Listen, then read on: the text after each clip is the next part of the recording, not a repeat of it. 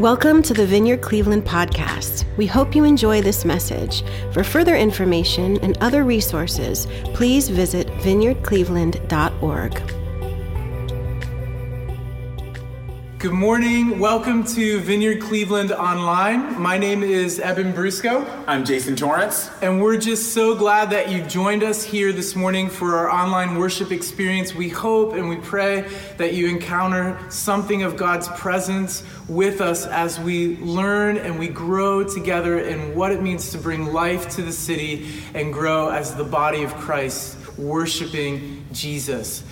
This morning, we've got a real treat. We're going to be starting a new series that we've called Who is My Neighbor? And what this series is all about is a biblical look at unity and what it means to be called into or brought into this new kingdom that Jesus ushers us into as a church. And this morning, specifically, we're going to be talking about our allegiance. You know, where does our allegiance lie? Where are our allegiances, which is especially poignant as we are in an election cycle and an election year and living through very complex times. Yeah, like Eben was saying, it's super complex and it's very easy to fall into our partisan politics on just about everything. But when we're looking at who is my neighbor and when we're looking at the world and trying to figure out how to go through things, we really want to be focused and honed in on Jesus and how he leads us. And so through this whole sermon series, that's what we want to be focusing on. And so we're starting that off with pledging allegiance, like where are our eyes looking? So I'm going to open us up in prayer and then we're going to launch into it. So Jesus, we thank you so much, God, that you have brought us into your kingdom, Lord. We thank you for your forgiveness. We thank you that you take broken people, messed up people, people who don't have it all together, and that you welcome us into your family. Jesus, we pray that you would help us to be a people of your kingdom that carry your heart into the world. Yes. And we pray that you would speak through us all the time, God, but speak through us also in the sermon, Lord, and let your words go out and convict us, change us, give us hope for where you want to lead us, Lord. In Jesus' name, amen. Amen. So one of the main ideas that we want to be focused on in this sermon today is that we want to be thinking about how our lives and views should be shaped by the kingdom we belong to, not the culture that's around us, right? If you belong to Jesus, that means you belong to a different kingdom. And that means you should carry a different culture. You should carry his culture, not the culture of America or the culture of your family or the culture of, your political system. Like our ways are not the ways of the world. And actually, they're often in conflict with it. We don't belong to the world, so we're not like the world. John 15:18-19 says, if the world hates you, keep in mind that it hated me first. This is Jesus speaking. Jesus says, if you belong to the world, it would love you as its own. As it is, you do not belong to the world, but I have chosen you out of the world. That is why the world hates you. So when you go around and you see, and you have an opinion or a choice that you have to make because of the Bible, because Jesus convicts you, and you find people don't agree with that, like Jesus says, yeah, that's going to happen because we don't do things the way the world does. Right? Our wisdom is not the same kind of wisdom that the world has. In 1 Corinthians 1:20 and then 22-25, Paul writes, where is the wise person? Where is the teacher of the law? Where is the philosopher of this age? Has not God made foolish the wisdom of the world? Jews demand signs and Greeks look for wisdom, but we preach Christ crucified, a stumbling block to Jews and foolishness to the Gentiles. But to those whom God has called, both Jews and Greeks, Christ the power of God and the wisdom of God. For the foolishness of God is wiser than man's wisdom, and the weakness of God is stronger than human strength. So to say like Jews and Greeks or Jews and Gentiles was like the New Testament way of saying everybody, right? Because if you were not a Jew, you were a Gentile. And for them, living under Roman occupation, Romans usually used the Greek culture. To say Greeks is like, yeah, all of the other people. And so Paul is saying that Christ crucified, the gospel that we follow, it's offensive to everyone. Like, it doesn't matter what culture you come from. It doesn't matter what wisdom system you subscribe to, whether you're a Jew or a Greek or a black or a white or a Republican or a Democrat. Jesus is going to offend everybody. Like, there's going to be points where Jesus disagrees with you, and that is okay. It's supposed to be offensive. Because the good news is that Jesus calls Jews and Greeks. He calls Jews and Gentiles. He calls everyone. So whether you're black or white or American or something else or Democrat or Republican or whatever, Jesus can call you and become for you the wisdom of God and the power of God. He can open our eyes so that we can see that. Yeah, I think, too, it's important to realize that Jesus doesn't belong to just one group of people. You know, it's important to understand as well that Jesus was born in a part of the world where folks are not white, meaning Jesus was not white. Jesus was born in an area of the world where people were darker skinned. And this is important for our context. Why? When we talk about the kingdom, we talk about a kingdom where Jesus belongs to everybody. Jesus belongs to every ethnicity, every tribe, every tongue, every nation. Jesus belongs to everybody, and there's not one ethnicity or political party or demographic that can say we have the corner market on who Jesus is. No, Jesus' kingdom is broader and larger than that, and Jesus belongs to everybody. Furthermore, with this being said, that Jesus belongs to everybody, you, as a member of that kingdom, if you call yourself a follower of Jesus, should not be able to find everything that you've ever desired in solution in one political party or one world view. Like the group U2, the lead singer from that band, Bono, says, if there was a movement that I could believe in, I would join that one. But you should not be able to find all of your sensibilities, all of your views affirmed by one earthly political party or the other. It's just that simple. Why? Because Jesus' system is broader than that. His kingdom is broader than that. Now, on the positive side of that, we can see that there are echoes of God's grace and his favor that are resting with all of these different systems that humans have created. And they're traces, actually, of God's truth and his value for human life, and so on and so forth. So how are we supposed to navigate these complex times, these murky waters where we're being thrown narratives from each political party and this season specifically, and ideals and worldviews from every different angle are coming at us? How are we to navigate these times? Well, the Word of God gives us a clear answer on how we're to do that. And that's by offering ourselves in worship. Check out what Paul says in Romans 12:1. In Romans 12:1, we're told, therefore, I urge you, brothers and sisters, in view of God's mercy, to offer your bodies as living sacrifices, holy and pleasing to God, which is your spiritual act of worship. And here's the key part in worship as well. Verse 2, do not conform any longer to the patterns of this world, but be transformed by the renewing of your mind. Then you will be able to test and approve what God's will for you is, his good, pleasing, and perfect will. What the Holy Spirit is saying through Paul is this. Hey guys, listen, are you confused? Is it a complex world that you live in? Do you lack wisdom for what's going on? You're not going to find it in the world's political systems. You're not going to find it in your purpose in your job. You're not going to find it here or there or whatever. The only place you will find it is in the power of a renewed mind through the Holy Spirit, and that comes by returning to the Word of God. We're transformed from the old patterns of the world, those patterns which are evil, which have been passed down through generation to generation. We're transformed in our minds, washed in that, to viewing the world, to viewing our relationships the way that Jesus views them. We belong to a different kingdom. And similarly, in 1 Corinthians 3, let me get there real quick. In 1 Corinthians 3, 18 through 23, we read this: "Do not deceive yourselves. If any one of you thinks he is wise by the standards of this age, he should become a fool so that he may become wise. For the wisdom of this world is foolishness in God's sight. As it is written, he catches the wise in their craftiness. And again, the Lord knows that the thoughts of the wise are futile.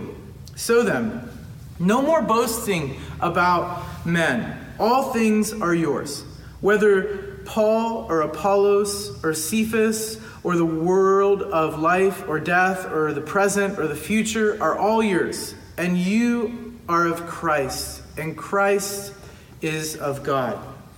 Yeah, it's alarmingly easy for us to deceive ourselves into thinking that we are wise, that we are clever, that we're smart, that only our side has the right answers and that no one else does.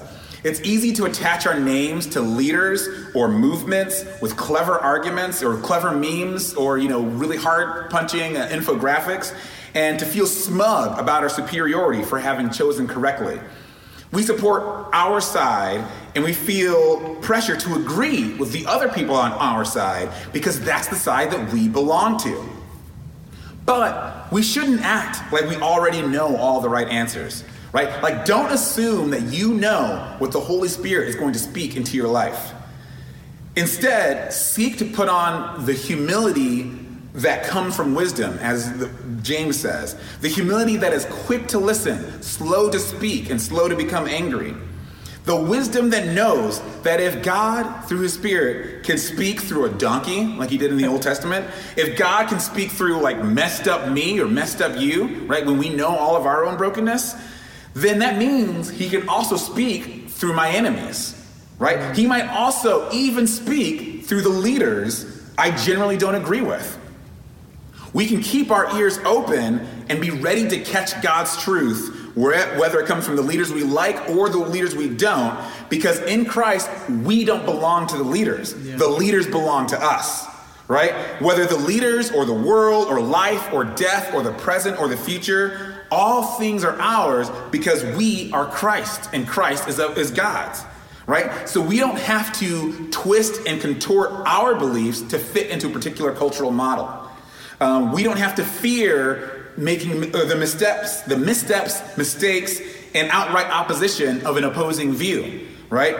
Because God turns everything towards the good of those who love him and are called according to his purpose. His sovereign care over your life means that even when people cause you to suffer by their evil plans, God is using their actions for your good, for your betterment, for your increase, for your holiness and wholeness. So because we belong to Christ, because we are part of his kingdom, we don't have to fear like the world fears.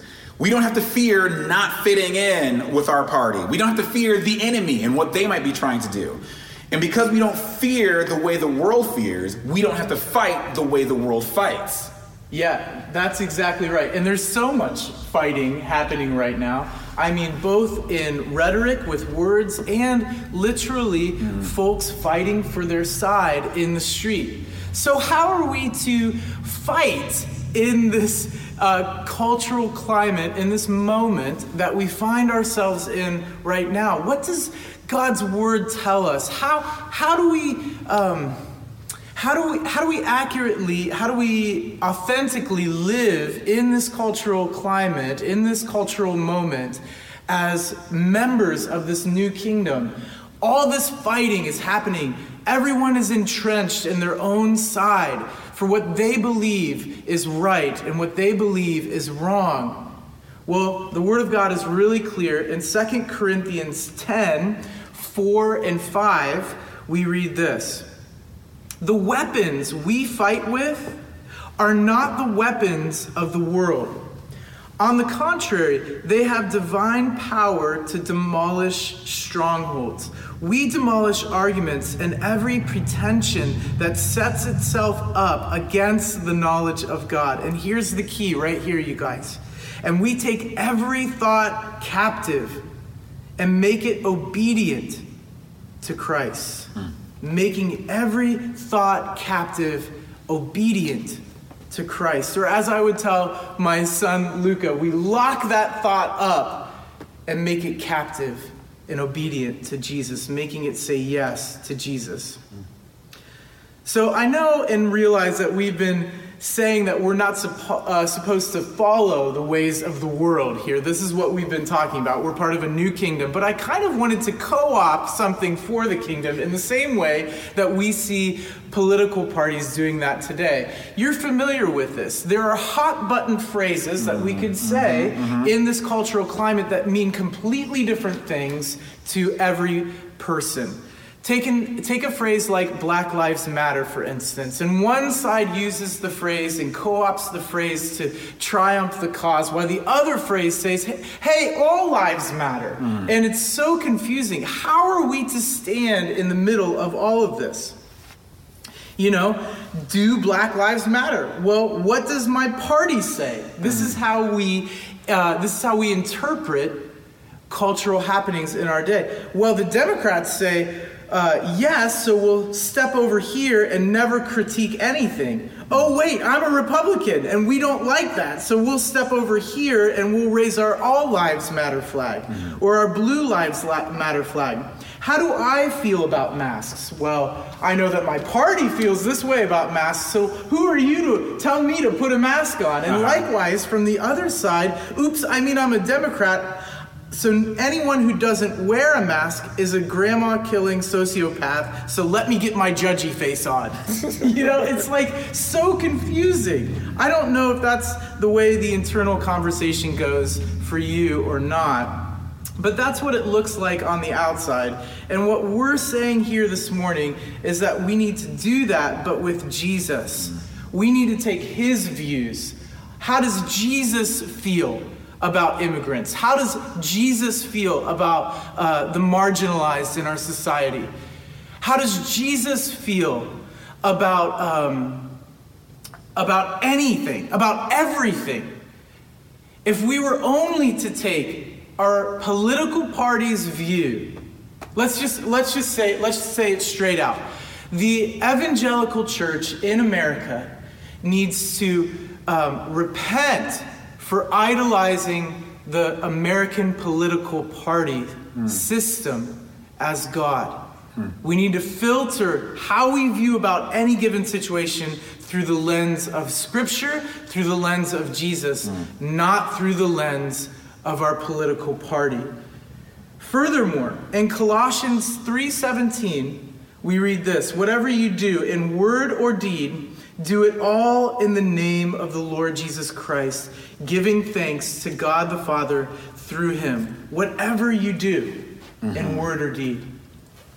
Yeah, you know, one of the things that resonated with me that you're saying was that was the idea that we need to look to Jesus and not to these political systems and how we've idolized them. And one of the traps that we can get into is feeling like we in our modern era have arrived, right? So when our views don't match up with the views of the world, it's tempting to be like, oh, the Bible is this ancient text. Is it really relevant anymore, right? Which is really a form of arrogance, because that's assuming that now we know better. Like our truth now is a timeless truth, whereas the truth from Jesus is not. And so it's really challenging for me. Like when I come up against a viewpoint that my culture thinks, and I'm like, yeah, that makes sense. But I know that the Bible disagrees with that. I know that God disagrees with it. It's really tempting to focus on the perspective now and being like, but it makes so much sense to me. As opposed to thinking about, no, God has a timeless, eternal perspective. And so, of course, he is right, even if it feels wrong to me right now. That's real good. So yeah, like in that, we should not be wholly on one side of politics or the other. right? Because like you were saying earlier, like both sides of politics, they're formed by people. And that means that they're fallen and they're sinful and all this kind of stuff. So there's a lot of bad and sin and twisted perspectives, twisted priorities mixed up in there. But they're all made by people who are in the image of God, which means that there's reflections of God's grace and his mercy and his truth and justice and up in both of those sides too. So we should not wholly be on one earthly side or the other. We should be able to say when someone asks, like, hey, are you for us or for our enemies?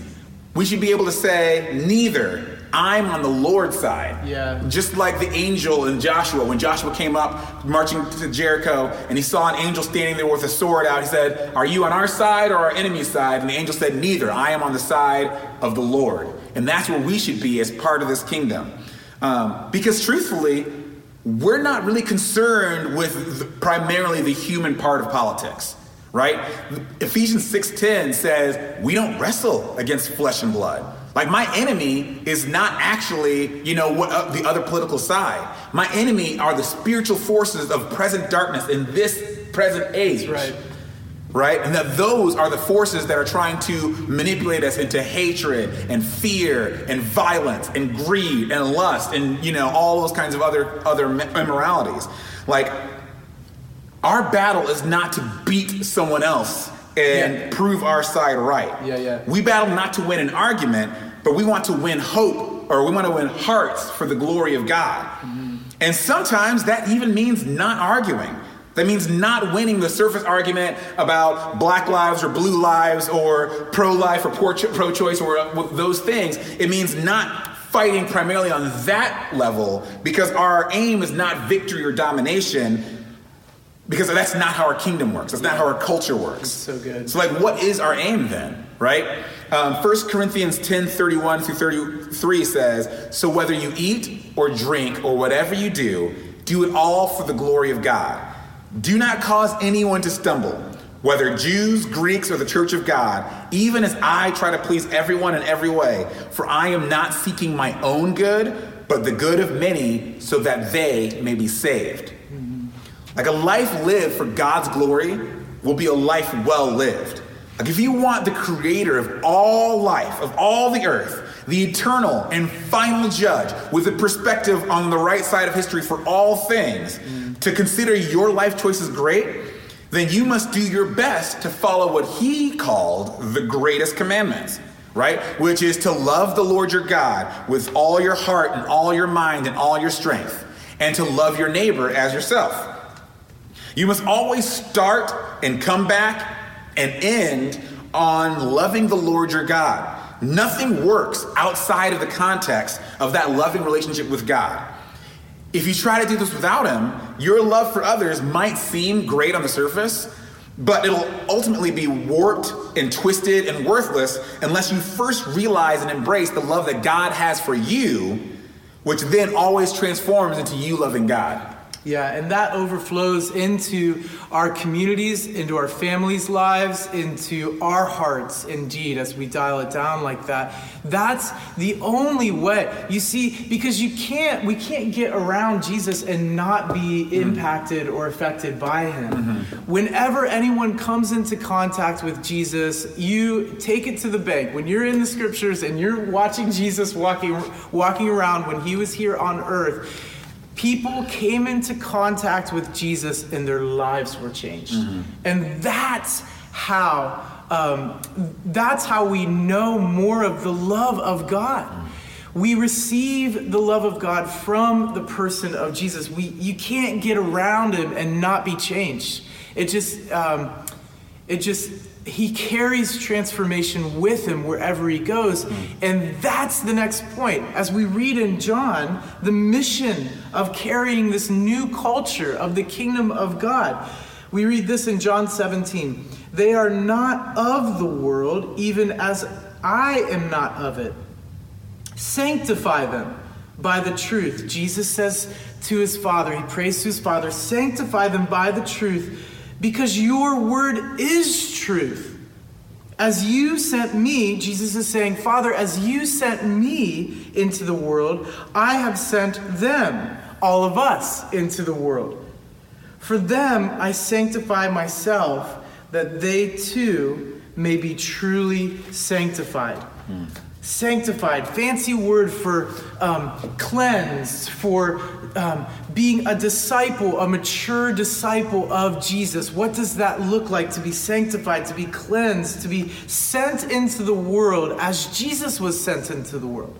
Well, how was Jesus sent into the world? Well, the Father sent Jesus into the world with a specific purpose. Jesus was on mission. Jesus came to the world, and as crazy as it sounds, Jesus came to the world to die, to give his life, we read in Scripture, as a ransom for many, to bring sons and daughters, we read in other portions of Scripture, to bring many sons and daughters into glory. Jesus came into the world to die on a Roman cross, to restore all of creation to himself, to indeed forgive the most heinous of sins, to redeem the most evil person, and to make them clean, to sanctify them. This is the gospel, you guys. That Jesus was sent into the world with a purpose and with a mission. And we are sent in the same way. We are sent in the same way. We're sent into this world as we carry this new culture with a mission, with a purpose. You have purpose on your life. You have mission inscribed into your heart and into your mind. Paul tells us that we are the poetry of God. We're the poema of God. We have the signature of God inscribed. How? Yes, for the forgiveness of our sins, and also to usher in for the good works that he has assigned for us to be and to do while we're here on earth. We're sent with a mission, bringing heaven, the heavenly kingdom, down onto the earth. Into the earth, bringing the kingdom of God among the people of the earth. Are you a person of the earth? Well, you've got a mission, you've got a purpose written on your life, and it's to bring the kingdom of God into the world. So we've been given a mission too. We've been set apart, sanctified, set apart, or cleansed, sanctified, set apart for the work of God. Yeah, that's so good. And I really loved when you're talking about how Jesus came to give his life to bring others to glory, right? To bring others to God, to bring others to himself. And in that same way, God has appointed us and anointed us to go and give our lives, right? Like, obviously my life doesn't atone for anyone's sin, but in the same way, I'm supposed to be a vessel of outpouring of God's mercy, of his grace, of his kindness, of his love. And what's interesting there is, as you talk about for dying for the sins of others, for everyone, but it's interesting to note, just in the context of what you're talking about, that Jesus died for our enemies' sins as well. Yeah. I don't know if that's where you were. That he died, because the gospel is something that humbles us, right? Because I can't, like you were saying before, we have no corner market on truth. Yeah. I am not the reason why I have any kind of mission or purpose. Like Jesus said, sanctify them by the truth. Your word is truth, right? So God's the one who sets us apart, and it's his word that makes us different from the world. It's not my superiority. It's not my morality, because honestly, someone who doesn't follow Jesus might have a higher morality than I do. They might be a better person. But that's not what the gospel's about. It's not about following the rules. The thing is that no matter how good of a person you can be on the outside, or even on the inside, no matter how virtuous you are, your heart is still twisted up by sin. It's still twisted towards yourself and to glorify yourself. And what we proclaim as the gospel is that Jesus saw that ugliness, and he said, I still love them anyway, right? And so because I have been loved in my ugliness, that means no matter how ugly the world gets out there, I can love them too, right? Because the word of God is the truth that sanctifies us. And that word is the word that says that, he saw value in us, that he declared us as lovely. So we seek to put ourselves under the word, to humble ourselves, and to listen to what God's trying to tell us, because we know that transformation is everywhere. And that's what he's anointed us to do, to bring his kingdom of culture of transformation into all these dark places, into all this violence, into all this, divisiveness, and bring unity like he came to bring unity. Yeah. And like only he can. And like only he can. We can't, like you said, we can't find that anywhere else but in the reconciling work of Jesus on the cross. And it's only a gift that we are able to be brought into this ministry of reconciliation. So really what we're talking about here is being ambassadors for Christ. We're talking about partnering with God into who we're designed to be as followers of Jesus, which is to not only carry the mission and purpose and culture of the kingdom, but to release that kingdom everywhere we go. I think Paul talks about it as the fragrance. Do you smell like Jesus? Do we smell? Are we living in such a way that we smell like Jesus?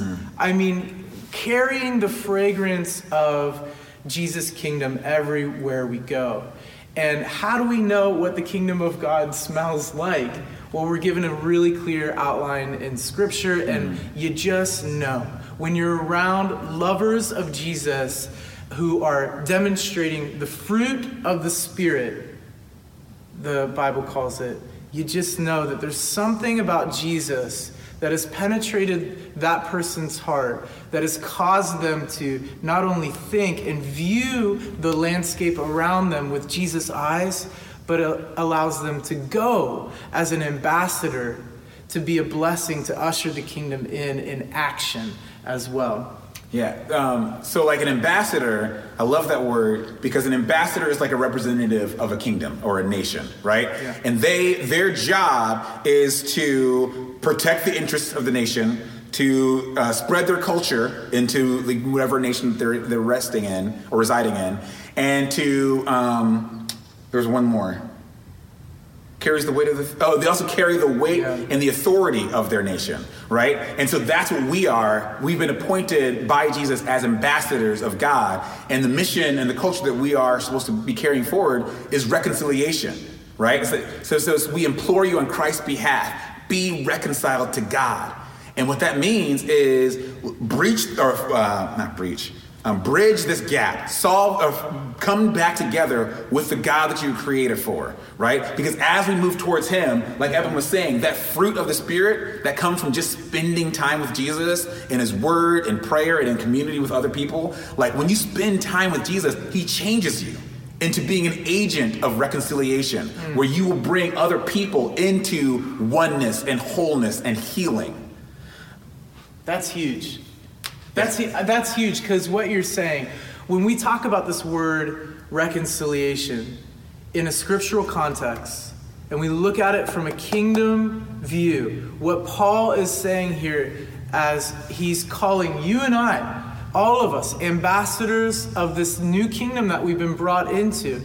The word ambassador, Jason described beautifully, and reconciliation. The word reconciliation means to take two half things and to make them whole. What an honor. So before anything else, Paul is saying, before your job, you may be a teacher, an educator, you may be a mom of 2 little kids, you may be a lawyer, you may be a janitor, you may be whoever you are, or you consider your identity to be. Paul, the Holy Spirit is saying through Paul, above all of those other things, and within all of those other things, your first priority as a follower of Christ is to usher in the gospel of wholeness, to make two half things whole. So wherever we are seeing broken things or half things, we're to be engaged in the work of making those things whole, or like as Jason said, bringing heavenly solution to earthly problems. Yeah, and the thing is that it's a job, and it sounds like a big job, right? But it does not depend on us. I can't do that. Right? How do I do that? It all comes from God. It all comes from God, right? 1 Peter 2:9 and 10 says, "But you are a chosen people, a royal priesthood, a holy nation, God's special possession, so that you may declare the praises of him who brought you out of darkness into his wonderful light." Once you were not a people, but now you're the people of God. Once you had not received mercy, but now you have received mercy.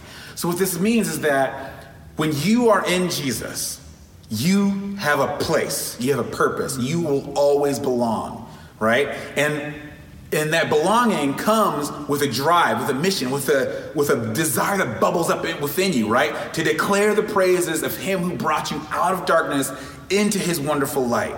Like a priest's job is to kind of bridge the gap between God and man, right? To help people get to God. And as we're doing that, I was thinking about this, about like, how being a minister of reconciliation, an ambassador of reconciliation is like primarily towards God, right? But if I'm over here and you're over here and God's up here and I'm going this way and I'm bringing you up to God and I'm imploring you to be reconciled, at the top, we're together.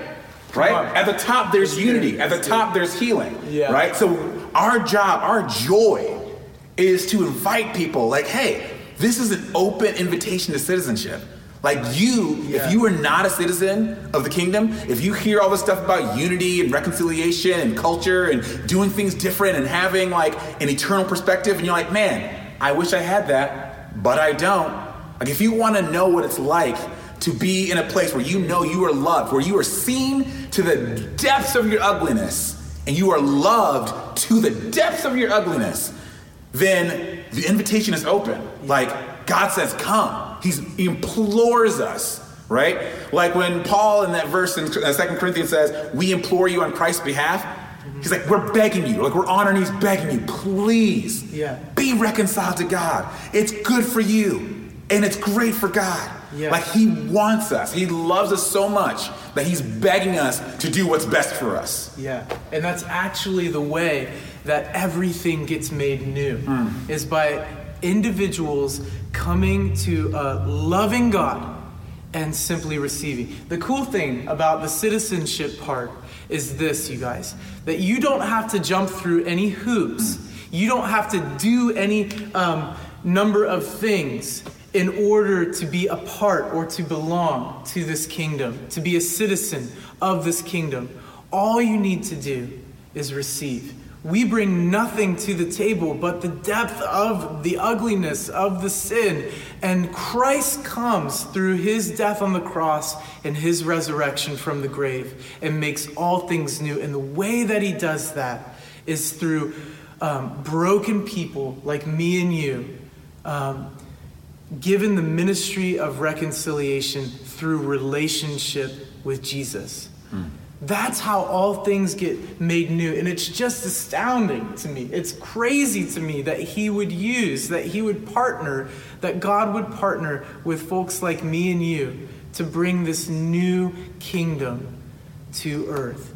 Jesus prayed for us. He said, when you pray, God, let your kingdom come and let your will be done here on earth in Cleveland as it is where you are. Jesus didn't say Cleveland, but he said Cleveland. You know what I'm saying? In his heart. And so in his heart, he said Cleveland, so that you and I would carry the fragrance of the knowledge of God, which is found in the person of Jesus. Now, does this mean that everything's going to be all roses after we decide to be a part of this new kingdom?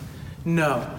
And a lot of times, like Jason said earlier, people will be offended when you say, hey, I'm not on your side and I'm not on your side, I'm in the radical middle. That's offensive because people want you to join their side, and you're no more keenly aware of that than this current season that we're in. People want you to join their side. And when you say, I'm not on your side and I'm not on your side, that's offensive to people. But thanks be to God, I'm on the Lord's side. You can hold, this can be done. You can hold the tension. You can hold the radical middle of saying, yeah, I'm not for this or for that. I'm for the Lord, and that makes me for all. And the way that we do that is we come to Jesus. So what I wanted to do, if you wouldn't mind entertaining me, I wanted to pray for us this morning. And then Jonathan is going to lead us in a ministry response. And we're going to pray for all of us. But just join me in prayer. If you want to come into relationship with Jesus, You just invite him into your life now. And it's as simple as that. Grace is given. It's not earned. And so, Jesus, we invite your presence here. We're thankful for your presence, that you didn't stay in the grave, that you were raised from the dead, and that now you didn't just stop there, but you were raised to the highest place and you're seated at the right hand of the Father. And you didn't stop there, that you gave the Holy Spirit, the Comforter, and you put the Spirit in our lives. And we recognize the Spirit's presence, even as all the craziness is happening in our world right now, that Jesus, you reign and you rule. It's your kingdom above all other little kingdoms. And we give ourselves to your kingdom. And if you're in that place right now where you're thinking, gosh, I want to belong. I want to belong to this kingdom. I want to be a citizen of this kingdom. This Father of love and Father of light, who doesn't withhold anything, who's the perfect Father, gave his Son at the cross for our freedom to be a part of this new kingdom, then you pray with me. Say, God, I'm sorry for my sin, the way I've offended you, the way I've walked. I haven't kept my word. I haven't been a part of this kingdom, and I want to be drawn into grace, drawn into the freedom that you provide. And say to God, God, come live inside of me. Fill me with your presence. Help me, God. Help me live this thing out. Amen. Jonathan's going to lead us in this final song of ministry response. And I wonder, Jason, if you could just pray us out. And we'll sign off for this week, but we love you guys very much. Yes, God, we thank you that you have called us to a kingdom and to a purpose, Lord. Thank you that you've given us a mission as ambassadors, God, to bring your kingdom's culture into the world where we live, Lord, to bring your life and your light, your joy, your truth, your love, your humility, your peace, your wholeness into all the areas where you've sent us, God. Yeah. Lord, we repent of all the places where we have taken on the world's ways.